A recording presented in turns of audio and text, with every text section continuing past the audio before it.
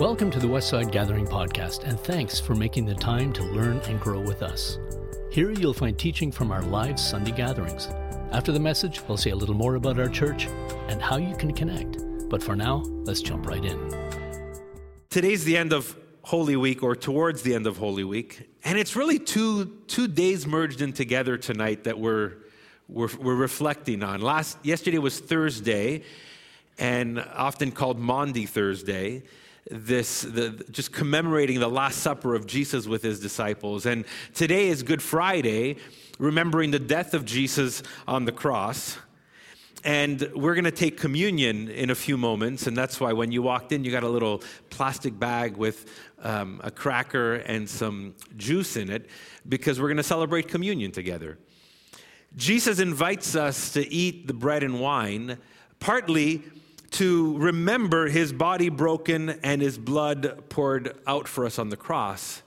But also, as we participate in that, since the death of Jesus, we're invited into who Jesus is, his life, his purpose that he wants to give to us. The themes of bread and wine are all over the scriptures, and especially in the Gospels. In fact, there's kind of like these code words, and there's a bunch of kids with us tonight. You guys know code words from some of the video games you play, right? And maybe if you're texting, you also know code words. They just, one word means a whole bunch of other stuff. And there's code words in the Gospels, and if you read something like give thanks, or eat and drink, or take this bread, these are little code words for the Eucharist, or communion, or the Holy Supper, what we're celebrating tonight with the wine and bread. John, the gospel writer, records a moment in Jesus' life with his disciples. He's really getting into this, and he says something pretty blunt, and you when you read it for the first time, you got to qualify it, because it's obviously a bit metaphorical, because he says, those who eat my flesh and drink my blood will have eternal life. And then he says it again, in that same discussion, those who eat my flesh and drink my blood abide in me and I in them.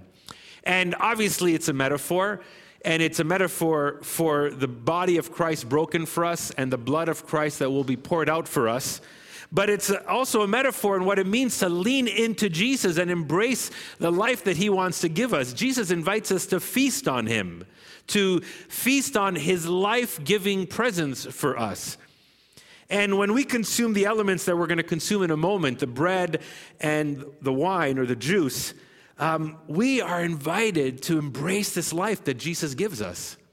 Now, as a human being, all of us are humans in this place, I can concur, we're consumers. We consume. In fact, we consume to survive. If you've probably eaten today, and then your body's taken that and given you energy, and you're kind of recycling that energy, and you need nutrition. So we're like, just by habit, we're consumers, right? And so that's really important for us. In fact, you can't stop consuming. If you stop consuming food or drink, you would eventually die. So it's just normal that we're consumers. But there's something in our culture that's more than just consuming food and drink. We've actually become a culture called a consumeristic culture, or consumerism. That's a pattern of consuming that can be destructive or dangerous for us, because we consume stuff more than just food and drink, like buying things and wanting things that we hope are going to give us meaning and purpose and significance and happiness. And we buy products and update technology and get new cars, often for this very purpose, right? To feel a little bit better. How many people have walked into a mall after it was closed for so long, and you have this sigh of relief, like, oh my gosh, this feels so normal? Or maybe you bought something and you walked out with a branded bag, and maybe that just gave you a little boost of energy. No? Nobody's going to admit to that? Okay, yeah, a few people. But now, of course, during the pandemic, we've had the help from our friends at Amazon, right? They just kind of send us stuff. And like, how many people, when the Amazon box drops at your door, there's a little boost of joy, like dopamine, shot into your brain, because you just feel good all of a sudden. It's like, the box is here. I bought something. Feels good. And so whether it's the addition to your closet or addition to your tech or addition to your garage, somehow it gives you a shot of happiness. There's this author, his name is William Cavanaugh. He has this incredible phrase about the bread and wine. He says, to consume the Eucharist, or communion, to consume the Eucharist is an act of anti-consumption. Not anti-consumption, the kind of food we need to live, but anti-consumption where we feel the need to get stuff to live. Good Friday is a beautiful invitation merged with Thursday evening, the Last Supper, because it invites us to consume something that breaks the cycle of consumerism. It's a paradox. It's like Jesus is inviting us to consume so we stop consuming. Isn't that crazy? It's like, take this so you'll stop, wanting something else. And when Jesus shares these words about eating and drinking in John 6, it's after a series of events where he's trying to teach his disciples the true source of life. In fact, there's the whole context in John 6, the Passover festival's coming, where the Jews would celebrate and remember how God rescued them from slavery in Egypt. And God told them to prepare a meal with a lamb, and the blood of that lamb would be posted on their door frames, and God would rescue them as he was going to take them out of Egypt. And so this festival was kind of on the rise. It was coming, and they were going to celebrate it soon. And so this is in the minds of Jesus and his disciples, and there's a crowd of people, like 5,000, the gospel writers tell us, that are dying of hunger. They have no food, and the disciples are like, Jesus, how are we going to feed these people? And Jesus just takes these 5 loaves of bread and 2 fish and literally just starts multiplying them. He multiplies them. He gives thanks, code word, gives thanks, breaks it, and starts multiplying it. Over and over again until everybody's fed. It's like there's leftovers for lunch the next day. It's amazing. The crowds are so excited. They love what Jesus did. They follow him. Like Jesus crosses across the lake, and they're like looking for Jesus, and they're looking for more signs, and they're looking for more of what he can give them. And he confronts their desire, and he says, you're looking for the wrong kind of food. You're looking for the wrong kind of bread. There's something better than the food I just gave you on the other side of the lake. Because that kind of food won't last. But there's a food that will give you true life, and that's bread from heaven. And he reminds them that even in that old story in Exodus where God led Israel through the desert and provided bread, he said, that bread was provided by my Father, but my Father also provides true bread for you.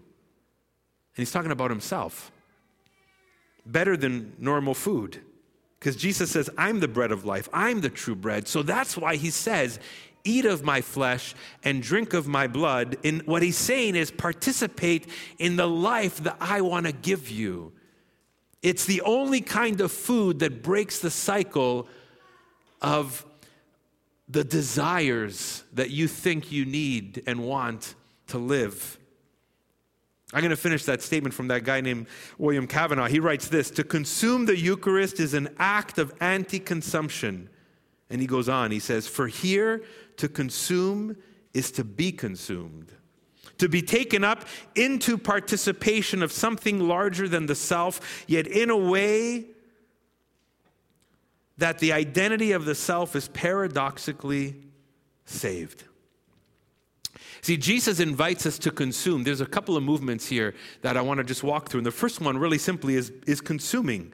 Consuming the life of Jesus. Jesus says, take of me, eat of me. I want you to participate in my life. See, when we consume later on the bread and the wine, we are consuming something that works against other acts of consumption because we are participating in the life of Jesus. It's the kind of true life, the true source that only God can give. And so when we consume Christ, we consume something that no other consumption can give us. And no other consumed good can ever give us. And that's true life. That's eternal life. And Jesus invites us to consume. But something happens in that consumption that Kavanaugh alludes to. It's when we consume that wine and bread, we become consumed by God. Jesus says, eat of me and drink of me, and he says, then you'll abide in me, and I will abide in you.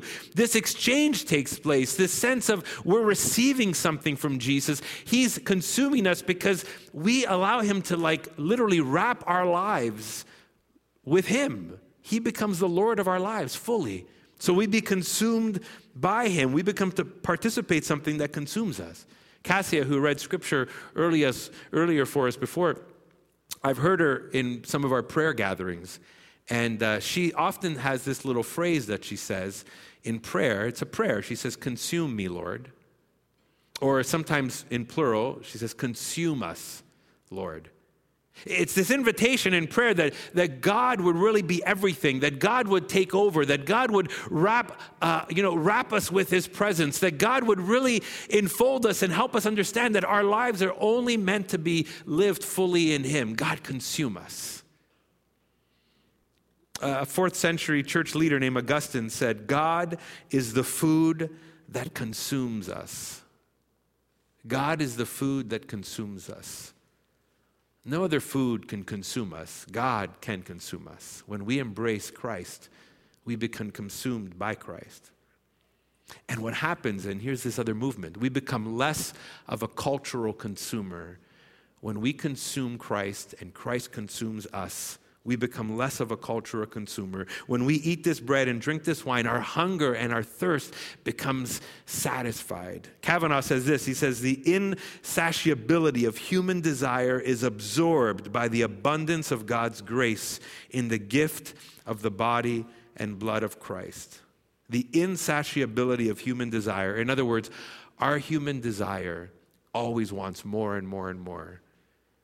But it becomes absorbed in the abundance of God's grace and the gift in the bread and the wine, which reflects Jesus. Maybe you've been somewhere, maybe even in your homes, like you've cooked up a storm.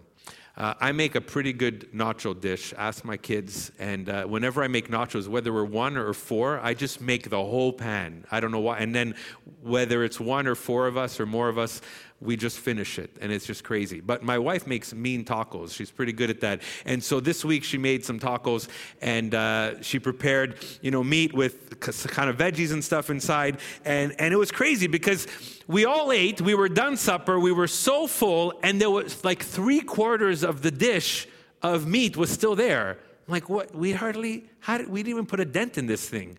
And I ate leftovers 3 times after that meal, and I tried to get my kids to eat, and it's like, guys, we got to eat this.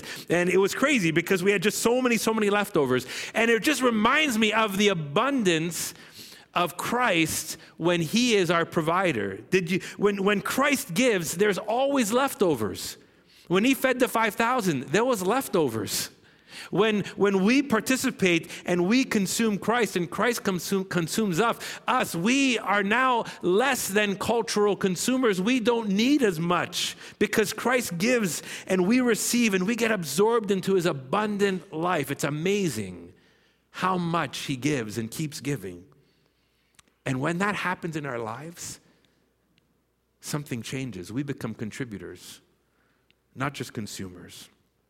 Because in the Eucharist, in the bread and wine that we're taking tonight, in participating in the life of Jesus, we become part of Christ's body, and then we become this offering to the world, this consecrated bread to the world. We offer ourselves to the world. So tonight we're going to take the wine and bread. I have it in my pocket, and we're going to share it in a moment. See, Good Friday, what we're celebrating tonight, it saves us. What Jesus did on the cross saves us. What Jesus did on the cross saves us from our sin and saves us from this constant search for contentment or this constant search to be satisfied. But then it turns us into takers into givers. It turns consumers into contributors. It changes us. And we participate in something bigger than ourselves, and we become this consecrated bread to the world. Holy Spirit, we welcome your work in our hearts and our lives. And we can sing of your goodness, oh God, on this Good Friday. In the midst of death and crucifixion, we call it good because of your goodness towards us. Oh God, for anyone here this evening that has come feeling empty and dry and drained, feeling distant or disconnected, feeling unloved or unvaluable, feeling far, lost, needing discernment. Oh God, I pray, Lord, with our hearts and our palms open to receive from you, that your goodness would shower into our hearts and our minds and our lives right now. May we be reminded on this Good Friday of your goodness. And may we be reminded of your closeness to us, of your love for us, of your commitment to us, that you are for us. In Jesus' name. In Jesus' name, amen. Thanks for listening. We hope this message helps guide you on your spiritual journey of discovering the life and message of Jesus. We update this podcast weekly, so why not hit subscribe and journey with us? Who are we? Westside Gathering is a local church in the West Island of Montreal. We're a simple community of faith where we want you to feel welcome, even if you're not into church or religion. We meet every Sunday, but you can also find smaller groups, environments, and resources for all ages between Sundays. Find out more at westsidegathering.com. You can also find us on Facebook, Instagram, and Vimeo. We'd love to hear from you. Ask a question, ask for help, or let us know how we can pray for you. If you'd like to contribute financially, just go to westsidegathering.com/giving. Until next time, peace.